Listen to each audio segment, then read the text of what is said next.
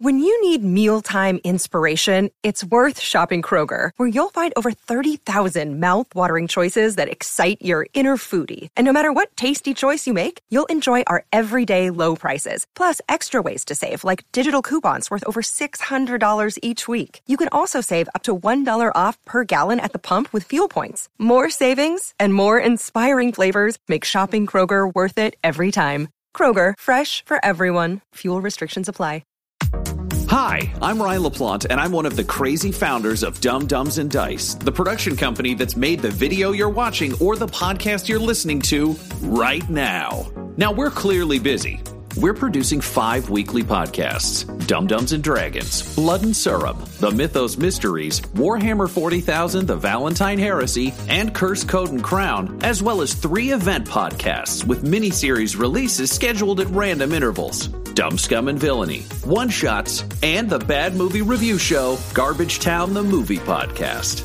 But we want to take this time to invite you to become a part of our company and a part of our Patreon at patreon.com/dumbdumbdice. You can get access to our Discord, access to exclusive DM and character chats. You can get the chance to name characters in our shows. You can even become a recurring NPC and hear yourself interacting with our characters each week through the voice of Tom. You can become a patron for as little as $1, and there's great value for you at even that level. So please, join the Dumb Dumbs and Dice family and help us make even more content in a way that you are guaranteed to love. That's patreon.com/dumbdumbdice.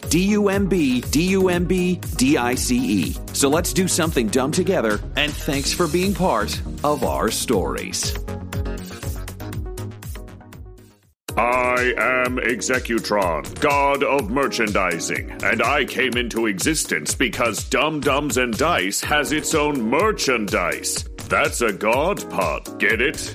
Dice? Merchandise? Anyways, you can get t-shirts, hoodies, spiral notebooks, clocks, wall art, throw pillows, bags, and even stickers emblazoned with your favorite Dumb Dumbs and Dice characters and their catchphrases. Go to redbubble.com/people/dumbdumbdice. That's DUMBDICE.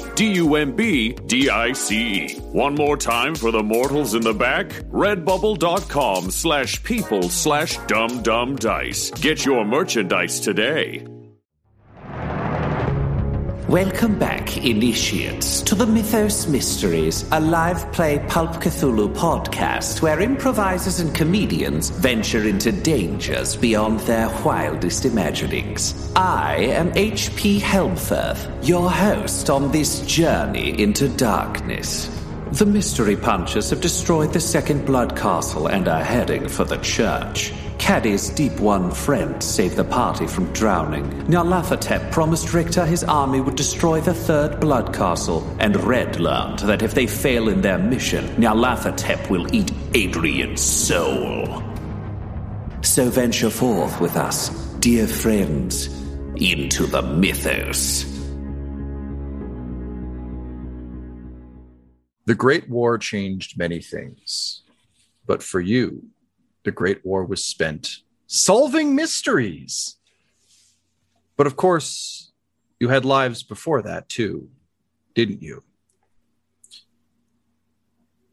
In the beginning, Tracy, you had arrived at school.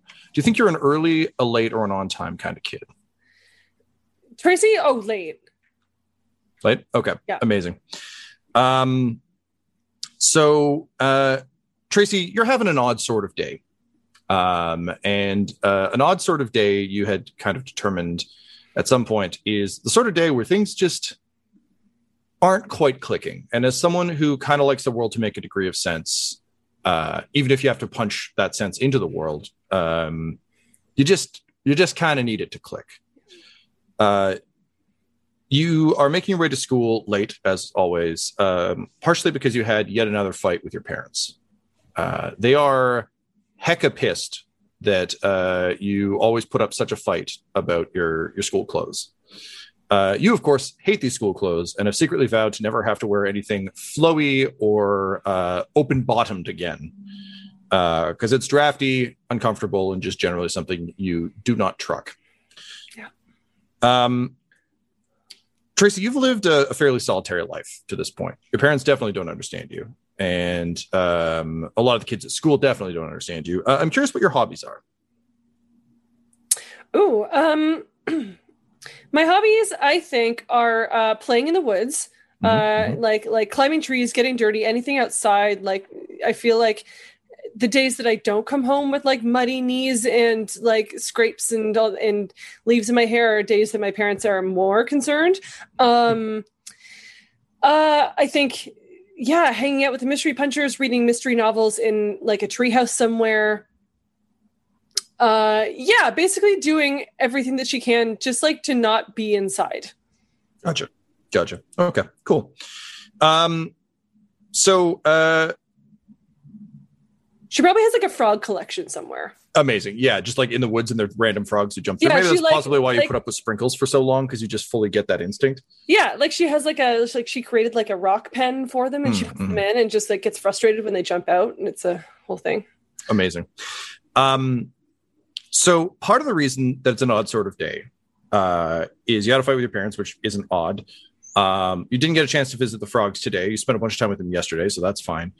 But it's an odd sort of day because today you are dealing with the concept of having a friend, which is a very strange place for you and ultimately not something you're entirely used to or comfortable with. This is going to be an odd sort of day because today is the first day you're going to school to meet a friend. You've never met a friend at school. You understand that school is a place where friends are supposed to be, but this is the first time you've gone and there is one there waiting for you. He's a strange boy that you met yesterday while dealing with your frogs. You were hanging out with your frogs. What do you think Tracy's favorite frog is? His name is Gerald. And unlike all of the rest, he's like a bright green. And he's the only one that doesn't try to escape immediately. Gotcha. Okay. So yesterday when you were playing with your frogs, you heard a small voice over your shoulder just say, "That frog's too green." And you turned to find just a proper scamp of a kid. Just like full on the freckles, the teeth that are just like slightly different sizes for some reason, mop of hair that was clearly very well kempt when he left the house, but is now very unkempt. And he's wearing clothes that are clearly a size too big and well worn. So very clearly hand-me-downs that are more a "this is what you get" kid, not like a "this suits you" kid kind of thing. He's got his hands stuffed in his pockets, and he is standing, I think, like closer than you're used to people standing, and also is like very much at home in your woods and staring at your frogs. How do you turn to greet this kid? I think she turns around and says, "You want to fight about it?" And he just kind of like keeps his hands in his pockets and just kind of rocks back and forth on his feet and says, No, I mean, David was always saying that you're not supposed to fight with family. I mean, that didn't stop him from punching me none, but you're not supposed to fight family. Anyway, and then he spits in his hand and he holds it out to you. He says, "My name's Benny. Benny Jones. And I guess we're cousins maybe? Because your name's Jones, right?" She'll give him a very suspicious look. But she can't resist a spit shake. Understandably. I mean, so come on. like, yeah, so she'll spit in her hand, shake his hand, and she'll like grip it, like with the strength of a young girl being like, "This is impressive to you." And it is. He kind of goes, "Ow, ow, ow. That kind of hurts my hand. That's probably the worst thing that's ever going to happen to my hand." He just kind of looks at it and he's almost doing like a Jackie Chan level, like Buster Keaton, like, "Oh, that hurts so much." And like, you get the sense he's not, at first you're worried he's mocking you, but then you realize he's just doing a bit almost like for his own amusement, but like, he's not, there's no maliciousness in it. He just seems to be enjoying it. He says, "But yeah, your last name's Jones, right?" "Yeah. My last name's Jones. And you're not I mean, you don't live at my house or nothing, so you can't be like a sibling or something. And David would have told me if we had like a cool other sibling. So like, I think maybe we're cousins. I mean, I don't really know how that works, but like... Yeah, Tracy, you are well aware, like, your parents are very solitary people. There are no aunts and uncles kicking around. Definitely not your cousin. Right, okay. Like, okay, kid, I don't think we're cousins, but... Wait, you're telling me... And he, like, leans in real close with, like, that squinty eye thing. He's like, you're telling me there's more than one family with the name Jones? Yeah, that's how names work, stupid. Oh, wow, you got my number, kid. I like you. We're friends now. Although, and he like looks at the frog and he says, might have to do something about the color of that frog sometime. Don't you touch Gerald. And he holds up his hands. He says, look, I know better than to touch another kid's frog. I'm just saying, I think maybe we can come up with some plans. What kind of plans? And a mischievous grin spreads across his face. And he's like, frog color changing plans. And then he like leans back. He's like, or something else. If you don't want to do that, that's fine. David was always telling me I'm always pushing my schemes on people. Who's David? And his face kind of falls, and his hands just kind of lower, and he kind of puts them back in his pockets. And he says, David was my was my big brother. Yeah, where's he now? And she does not pick up on the nuances. No, I understand. They're kids. This is how kids talk. Yeah. He just kind of looks down and he says, Mom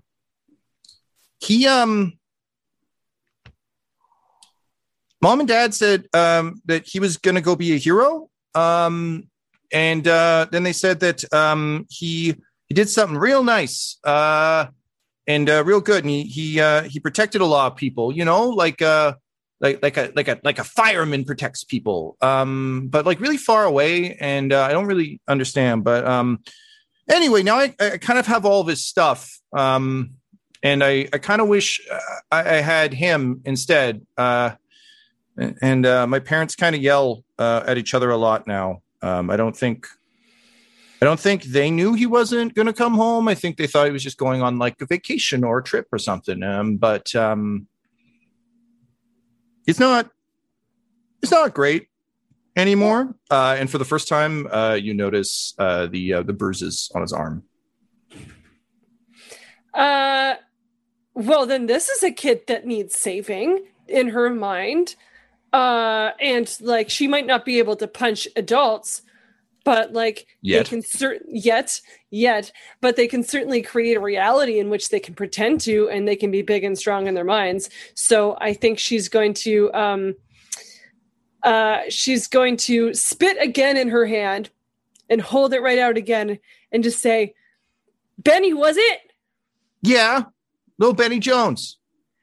Well, my parents, they yell at me too. And why don't you and I create a world where that doesn't happen anymore? And that mischievous grin spreads across his face again. And he says, kid, that sounds like my kind of world. And he spits in his hand again, and he shakes it. And as he's giving you the wide grin and like the confident handshake, you just see that glint of like true desperate gratitude that you only ever really see when someone is like very legitimately grateful to you for something you've done. And that means a lot to you.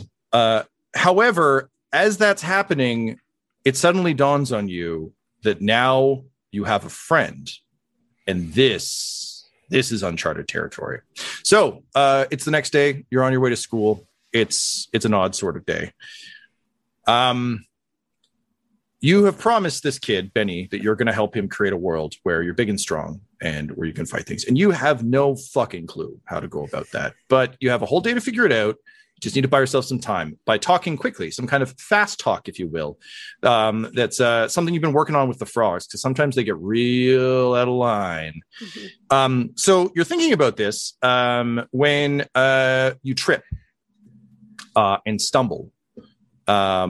And as you do so, you hear a yelp which is not something that traditionally accompanies a stumble, particularly because it didn't come out of you. And it's only as you kind of take a couple of staggering, stumbling steps forward that you realize you've tripped over a kid who is on the ground. Addie, you've been saving stamps for a very important item. You read about it in one of your comic books. It was on the back page. And you've always liked mysteries. You've always liked to sort of sort through things. So when you heard about the Ambrosia Society secret decoder ring, you knew that you had to have it. Unfortunately, it requires an awful lot of stamps. And though the Diesel family is very wealthy from their burgeoning industry in coveralls, although your dad is getting kind of frustrated with doing the whole like top part in the loops, and he's thinking about just cutting it off. But your mom hates that idea. She thinks it's real stupid and will never catch on. So you've been going around, and logically, of course, if other kids do not require their stamps, for surely getting enough stamps to order an Ambrosia ring will be quite difficult. You figure you might actually, in your own way, be able to logic con them out of their stamps because they can't get enough stamps. But if they give you the stamps, then you might be able to, if you get all the stamps. And then honestly, you could just decode whatever they need decoded. And maybe, just maybe, that's how you can start making friends over and above old Stinky Donovan, who admittedly is an interesting fella. But you could use some friends your own age because you've been told that's very important for a growing boy. Unfortunately, you've just been kicked in the ribs by someone who didn't notice you and has stumbled over you. You look to see a redheaded kid turn around and kind of glower at you for getting in her way. But you realize she didn't intentionally kick you, which is a step up from that mean Devin Carroll, who has been really just giving you trouble ever since you moved to this school. So what do you say to this mysterious kid who just tripped over you? Just to be clear, how old are we, Tom? This is you are young. I believe our previous adventure you were like 8 or so. So you're kind of like in that ballpark. By the time the church incident happens and everything else, you're about 13. Okay, so you're older by then, but this is still like young. Okay, so young Addie's voice pitched a little higher then. Voice hasn't changed, though it changed early. So you get the old man vibe in the young man body. I'm just like, oh my, that was quite a kick you gave me. What are you doing on the ground? There was a stamp, and I desired stamps for investigatory purposes. Do you have stamps that you are not making use of? For I am Adrian Diesel, the stamp boy. And he's not crazy about this cell, even as he makes it, but he's not a good improviser, and we all know this about him. You're weird. Only if I don't have stamps. Why are you collecting stamps? Because if I receive enough stamps, I can get the Ambrosia decoder ring and decode messages coming from across the world. What? I know. Do you have stamps to contribute to Stamp Boy's adventures? I mean, I don't. No, I don't have them on me right now. Like, maybe my parents get stamps. Like, I see they get letters and stuff. But, like, what do these messages do? Do these messages, like make us cool and, like, powerful? And is it really exciting? Or is it, like, lame kind of messages? I would theorize, based on my research, 20% the thing you are excited about and 80% the other thing. However, I could filter those messages. I am an excellent filterer. I am a good researcher. I just need someone who can either give me stamps or who has what they call in the paperbacks fast fingers to claim stamps in a way that will never be traced because I do not want to go to jail and be called Stamp Boy in jail. I don't want to go to jail, but like, I'm pretty sure I can like steal stuff. Like that's, I've done that before. Just like, don't, and she like holds up a fist, like she doesn't really mean it, but she's trying to be intimidating. And she's like, well, don't tell my parents that I've done that. But if you don't tell my parents, then, I can see if I can steal their stamps. And then you give me that 20%. I believe your threat because you kicked me for nothing, so I can only imagine what you'll do for me doing something against you. I didn't kick you for nothing. You were in the middle of the road. I agree to your suggestion of forming a cabal. What do we call ourselves? And she'll like look at her fist. He'll look at the Ambrosia decoder ring thing, which says "Solve mysteries."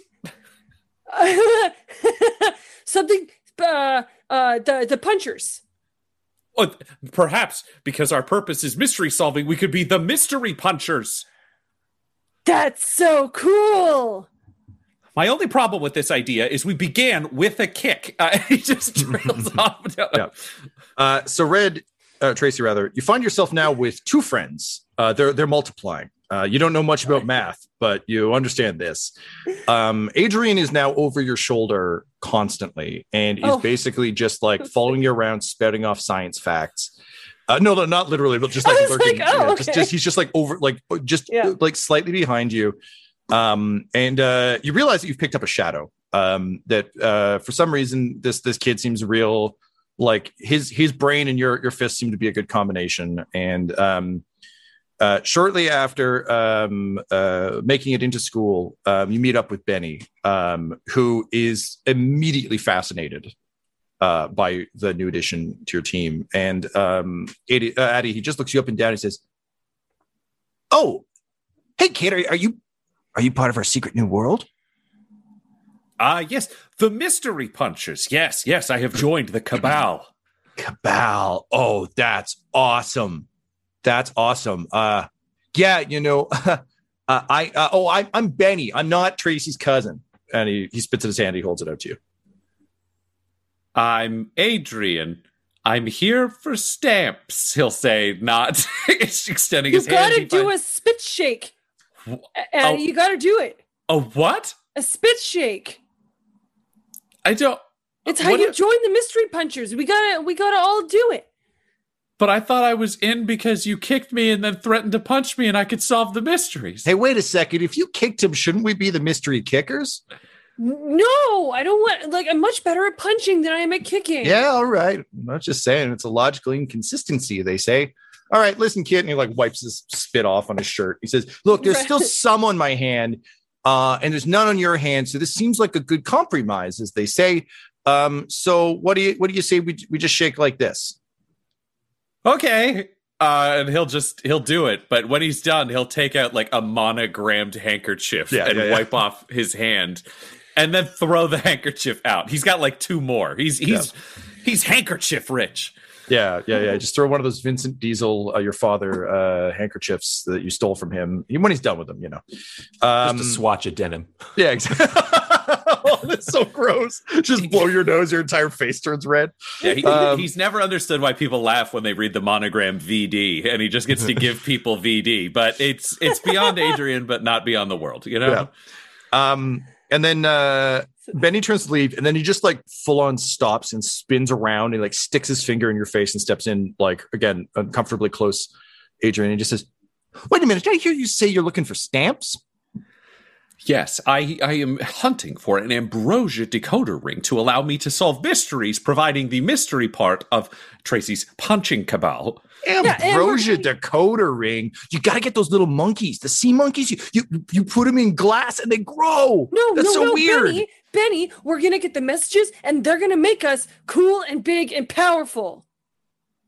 Yeah, all right. But when we're cool and big and powerful, like, we got to find creepy things like those monkeys. Yeah. They come in a tube and you just pour them in water and they turn into things.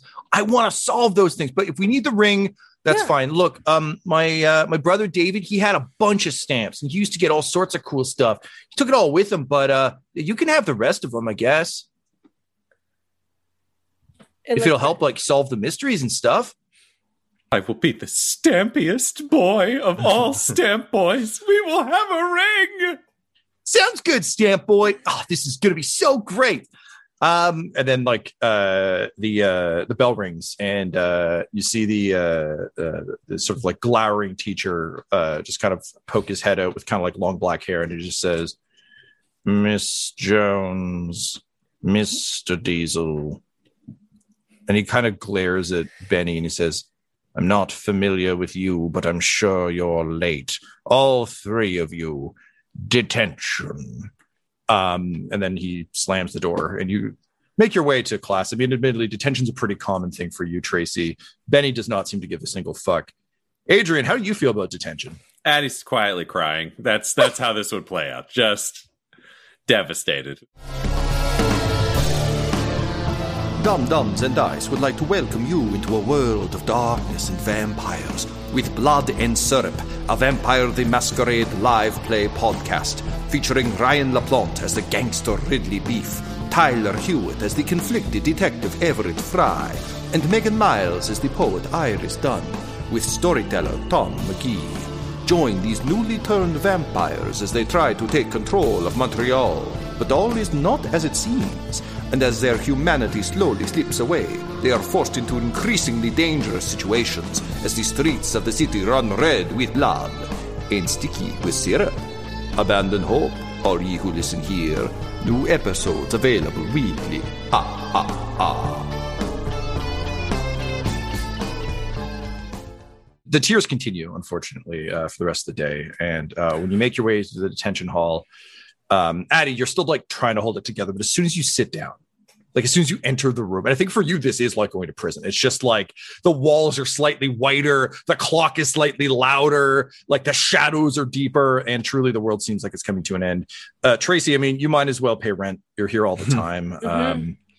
And yeah, Benny is just kind of happy-go-lucky. He's going along with it. So you sit down, and Adrian, obviously everyone has to stay silent in detention. As soon as your denim swath butt hits the seat, you just burst into tears. And slowly but surely, you pull your last remaining denim VD handkerchief out to wipe your tears. And you actually hear crying next to you as well, and you turn, and there's a little girl with like what should be like classic like golden curls, but they're kind of bedraggled because she is clearly in a state, and she's crying too. And you watch her just do a full arm snot, just like all the way down her arm. Tracy, you notice this as well. And you respect the hell out of it, because that is like, why carry a handkerchief? You have nature's handkerchief built right into your arms. So she just does a full one of those. But unlike you, she looks down at it in horror, and the tears intensify. It becomes a full body sob. Adrian, what do you do?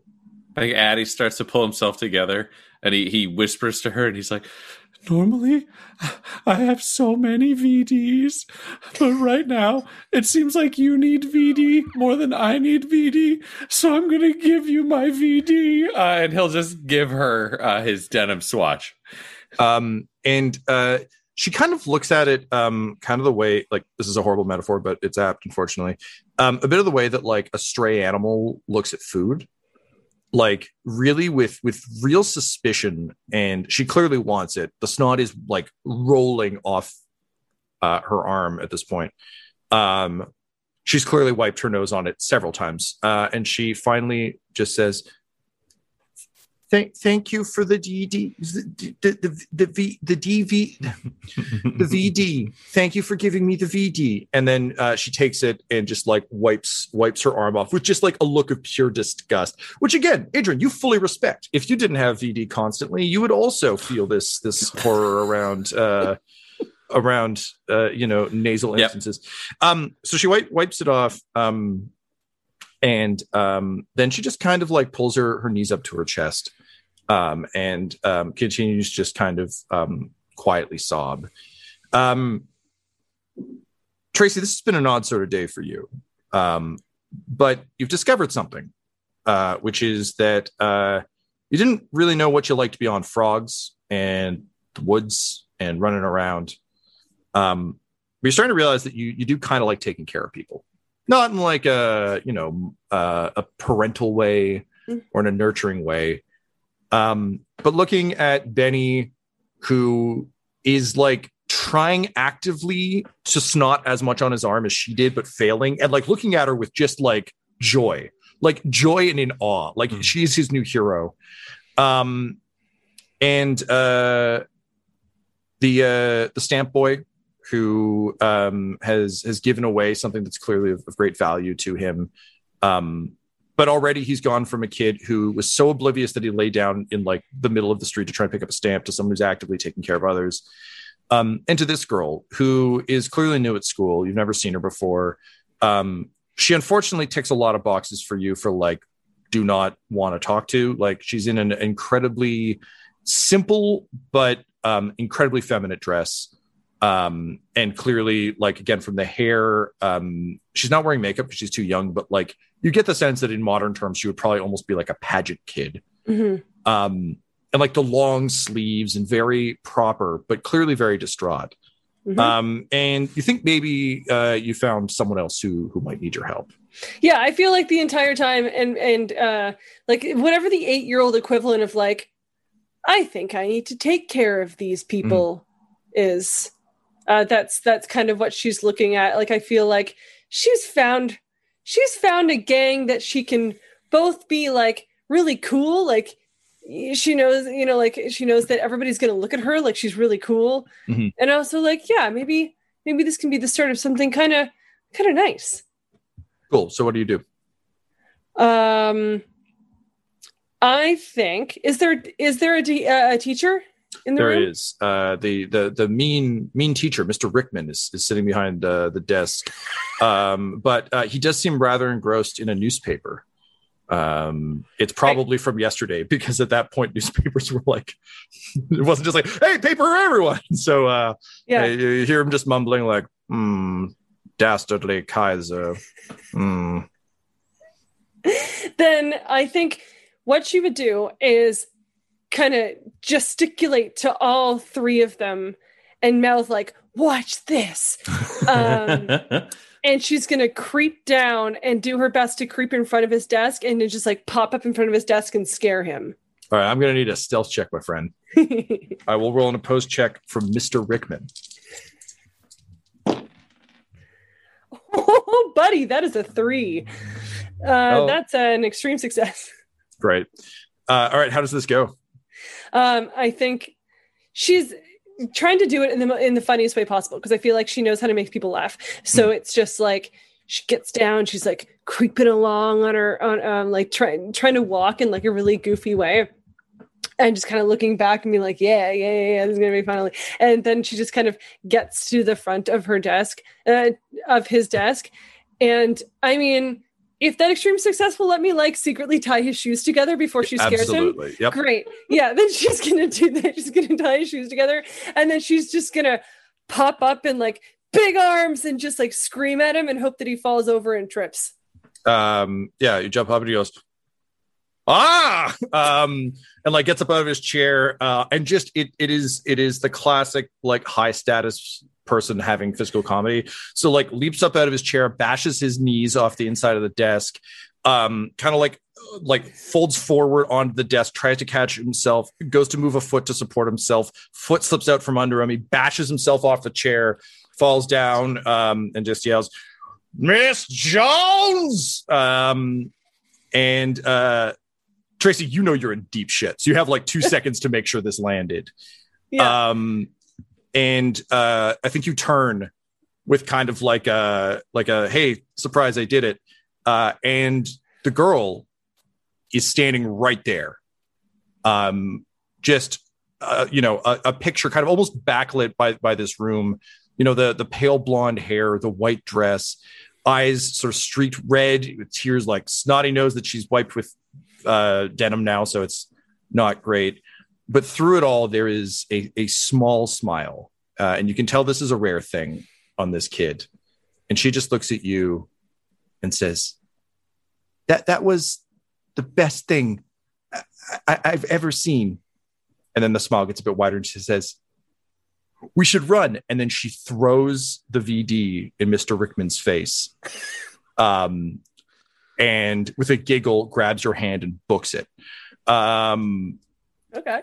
Benny is like up and going, just laughing like a jackal, like leaping across desks. Adrian, do you stay or do you get out of there? Adrian stays. He is way too scared to possibly run. He's very proud of them and thinks they're very brave. He is not moving. Tracy's going to try to pull him out of his desk and drag you along. There will be a wrestling match now occurring.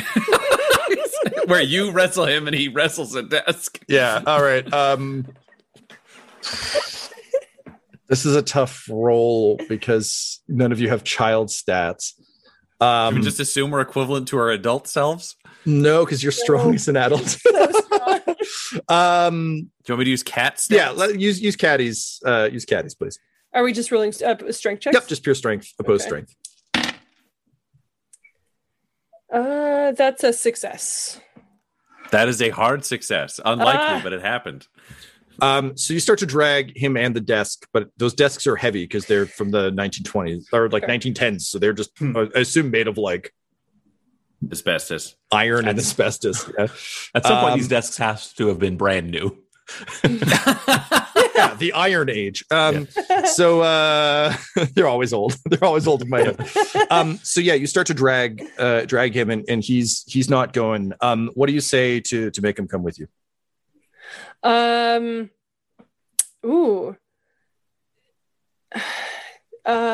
She says, we're gonna get those stamps, and he's gonna blame you. So let's go.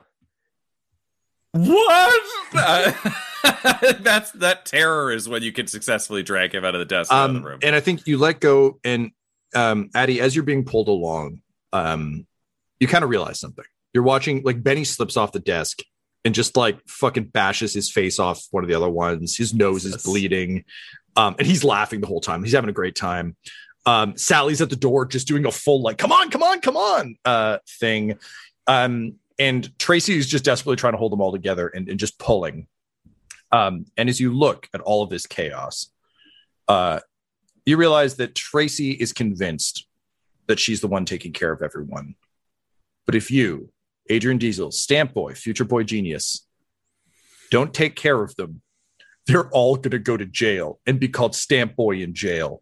So reluctantly, looking at this tiny hand just like clutching your incredibly nice shirt, which is probably the softest thing you ever touched, Tracy. Not that you noticed, but you realize, like, as much as she thinks she's taking care of everyone, you need to take care of her. And with that, you all book it out into the hall, and the mystery punchers were born.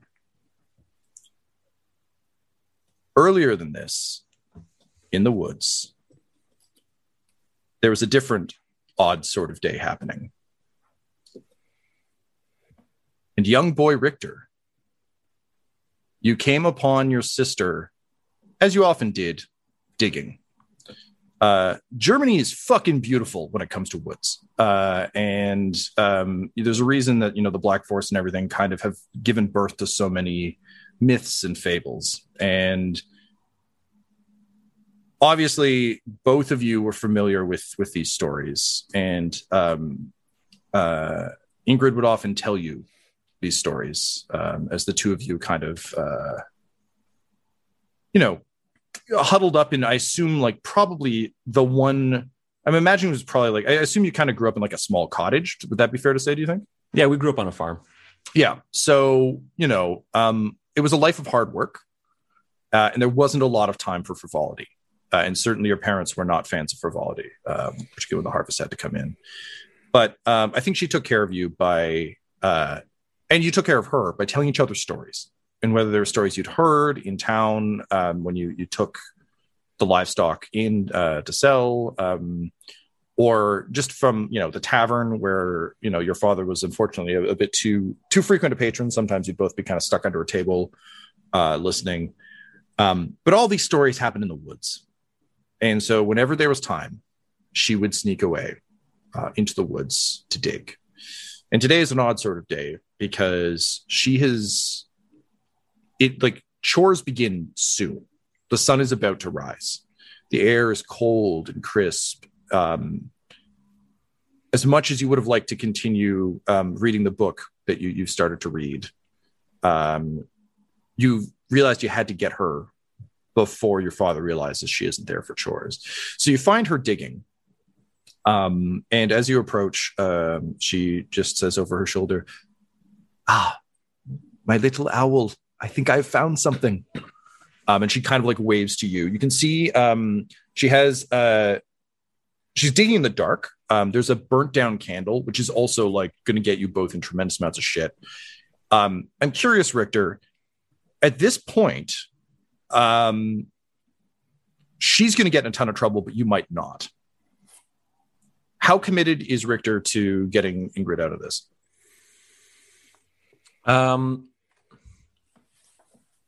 I think he came here specifically to be like, you got to get back. Like the sun's coming up and we have a lot of work to do. You can't be found out here kind of thing. But upon coming across her with the candle and digging, I think he is also kind of enraptured. He's like in very interested in what she's doing now. The possibilities of what she might have found out here in the forest start to like snap to mind. Great. So what do you think Richter does? I think he starts off sounding stern. I think he says, Ingrid, and kind of stomping. He goes to the light and he sees her leaning over a hole that she's dug. Has she dug it with her hands or with a tool? Yeah. With her hands. And you can see there are a bunch of holes around. Yeah. She's clearly been digging in a bunch of different areas. Yeah. Kind of badly. So he kind of looks around, as kids do, and says, Have you found something? And she just turns and kind of gives you like a lopsided smile, just pushing like with dirty hands, like just her hair like out of her face. She'd attempted a bun, but like at this point, it's just really fallen apart. Ingrid's never been one to care too much about that sort of thing. And she just says, "Brother, I think I have found everything. Here, come here." And as you approach, you notice that the ground is glowing. And she kind of turns to you and you realize the candle, the light you've been seeing is not from the candle. The candle is in fact out. And she just says, I believe it is one of the stones. The rune stones. A rune stone. And I want to see. I want to see it. I want to hold it. Amazing. So the two of you begin to dig, and the light becomes brighter and brighter. And finally, she pulls some dirt away, and there's a blinding flash of green that leaves an afterglow in your eyes. And she reaches out to touch it. She sort of yelps and pulls her hand back. And she says, "It is hot." What do you do?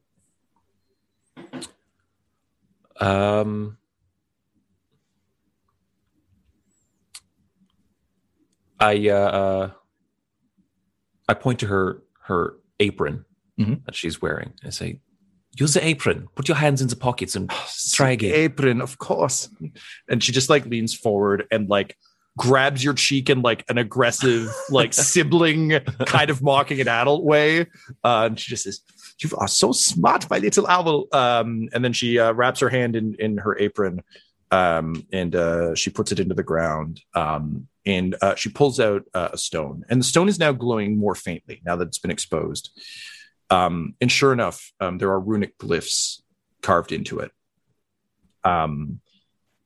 And as you stare, both of you enraptured by the look of this, you actually can feel them in your mind.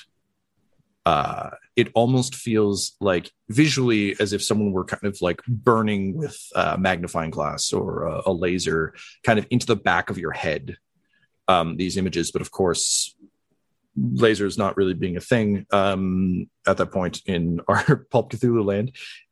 You just see them. When you close your eyes, you can see them perfectly. And they immediately begin to fade as the light of the stone fades. But this was the first time that you were touched by the mythos. And in that moment, your world changed and the trajectory of your life changed, because having glimpsed even just the vaguest hint of what lay beyond, the banality of plowing fields and slopping out pens would no longer contain you. Or Ingrid, who stares almost hungrily at it. Richter, you you break off from staring at it, realizing that something is happening, something is changing for you, but also recognizing that something with power is occurring. And you look to Ingrid, who continues to stare, bringing it closer and closer to her face until her whole face is lit with the dying green glow of the stones. And I assume, would you just watch, or would you try and pull her away from it? Would you say her name? Or I would call out to her. I would say, Ingrid. And looking at the stone, she just whispers, Rale Cthulhu. And a grin spreads across her face. And the glow of the stone ceases. And she turns to you, smiles, and says, Brother, it is all real. And we, you and I, we will uncover it. Yes? Yeah, we will. Then you hear, Kinder! And oh shit. It's time to get back to it. And the two of you just like immediately like tuck the stone away. She secrets it into her apron, grabs your hand, and the two of you run back to face down a belt and then a hard day of labor. But that night, sore as you are, neither of you can sleep because you know that somewhere, something lies dreaming. This is how the Mystery Punchers were born. Now approaching a desolate church in Helmfirth, the Mystery Punchers will die.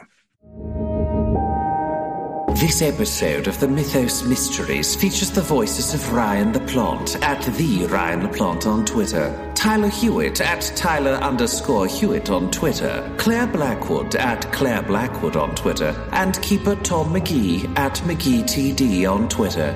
This episode's sound was edited and mixed by Laura Hamstra. And the Mythos Mysteries show logo was created by Decapitated Marker at Decapitated Marker on Twitter. That's MRKR. Our theme songs are Dark Alleys and Sentinel by Kai Engel, and our ads use the tracks No Control and Chiefs by Jazzar, JAHZZAR.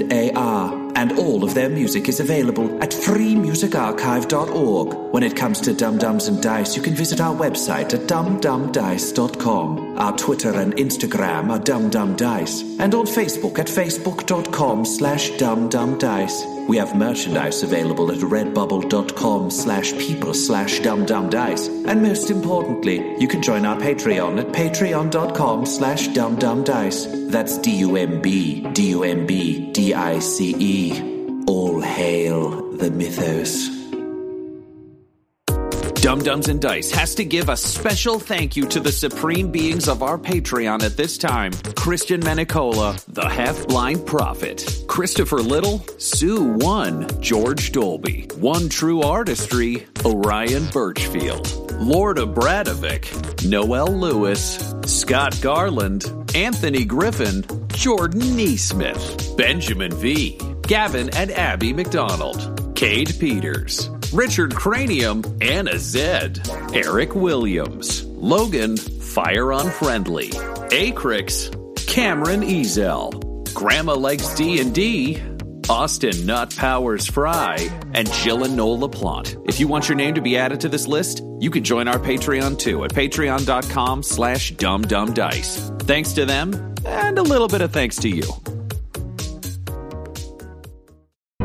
The Fable and Folly Network, where fiction producers flourish. Where am I? Welcome to Desert Skies, traveler.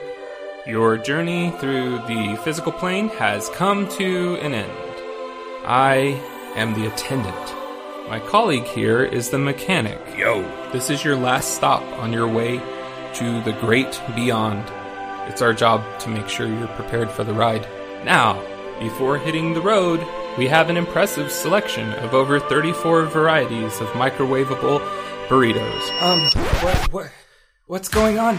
There's gotta be a better afterlife than this. I mean, come on! That's offensive. Something seems to be wrong with me. You left something major undone.